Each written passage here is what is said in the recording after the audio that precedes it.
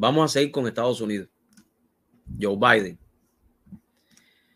Más amenaza a la seguridad nacional provienen de extremistas domésticos de izquierda, según expertos. Esto hay que enseñárselo a Joe Biden. Analistas de seguridad nacional, académicos y una acusación federal revelan que las amenazas de los grupos extremistas de izquierda en Estados Unidos son más peligrosas que los grupos de derecha y republicanos de Make America Great Again, recientemente citados por la administración Biden como amenazas a la democracia. Fíjate esto, la gente que quiere a los Estados Unidos son los que este señor Joe Biden y muchos demócratas tildan de que quieren acabar con este país.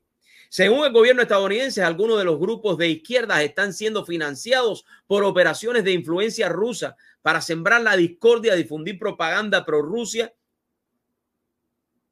e interferir en las elecciones dentro de Estados Unidos. El 29 de julio, el Departamento de Justicia anunció la acusación de un ciudadano ruso por trabajar en nombre del gobierno ruso para sembrar la discordia en Estados Unidos.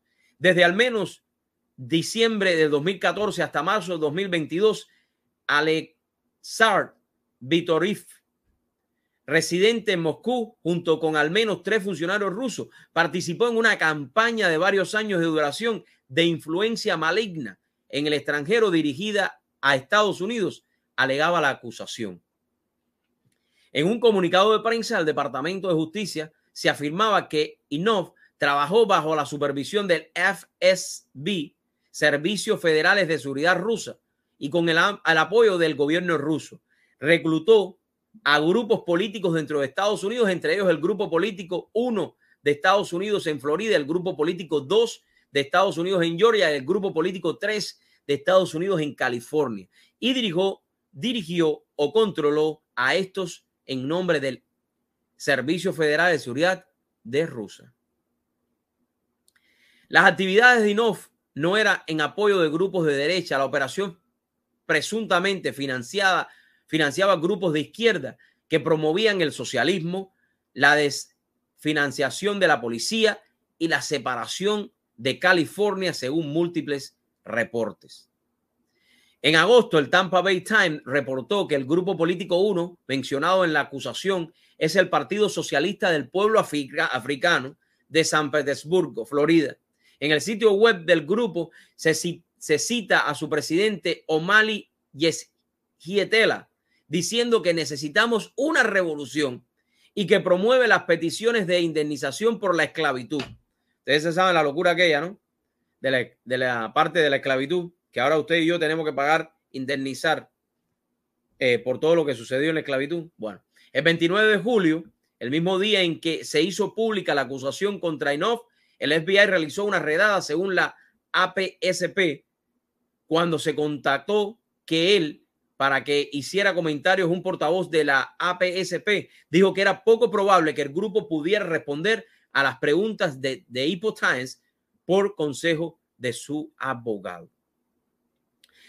Este es un artículo que afirma lo que nosotros venimos diciendo hace años.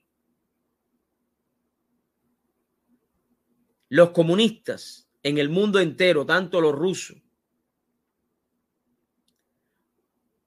como millonarios que están dentro de los Estados Unidos, quieren destruir esta gran nación.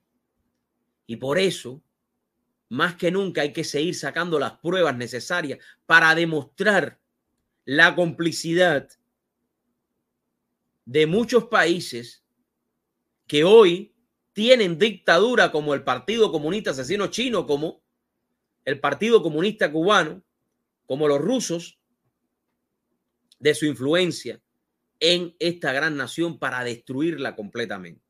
Por eso es una amenaza a la seguridad nacional,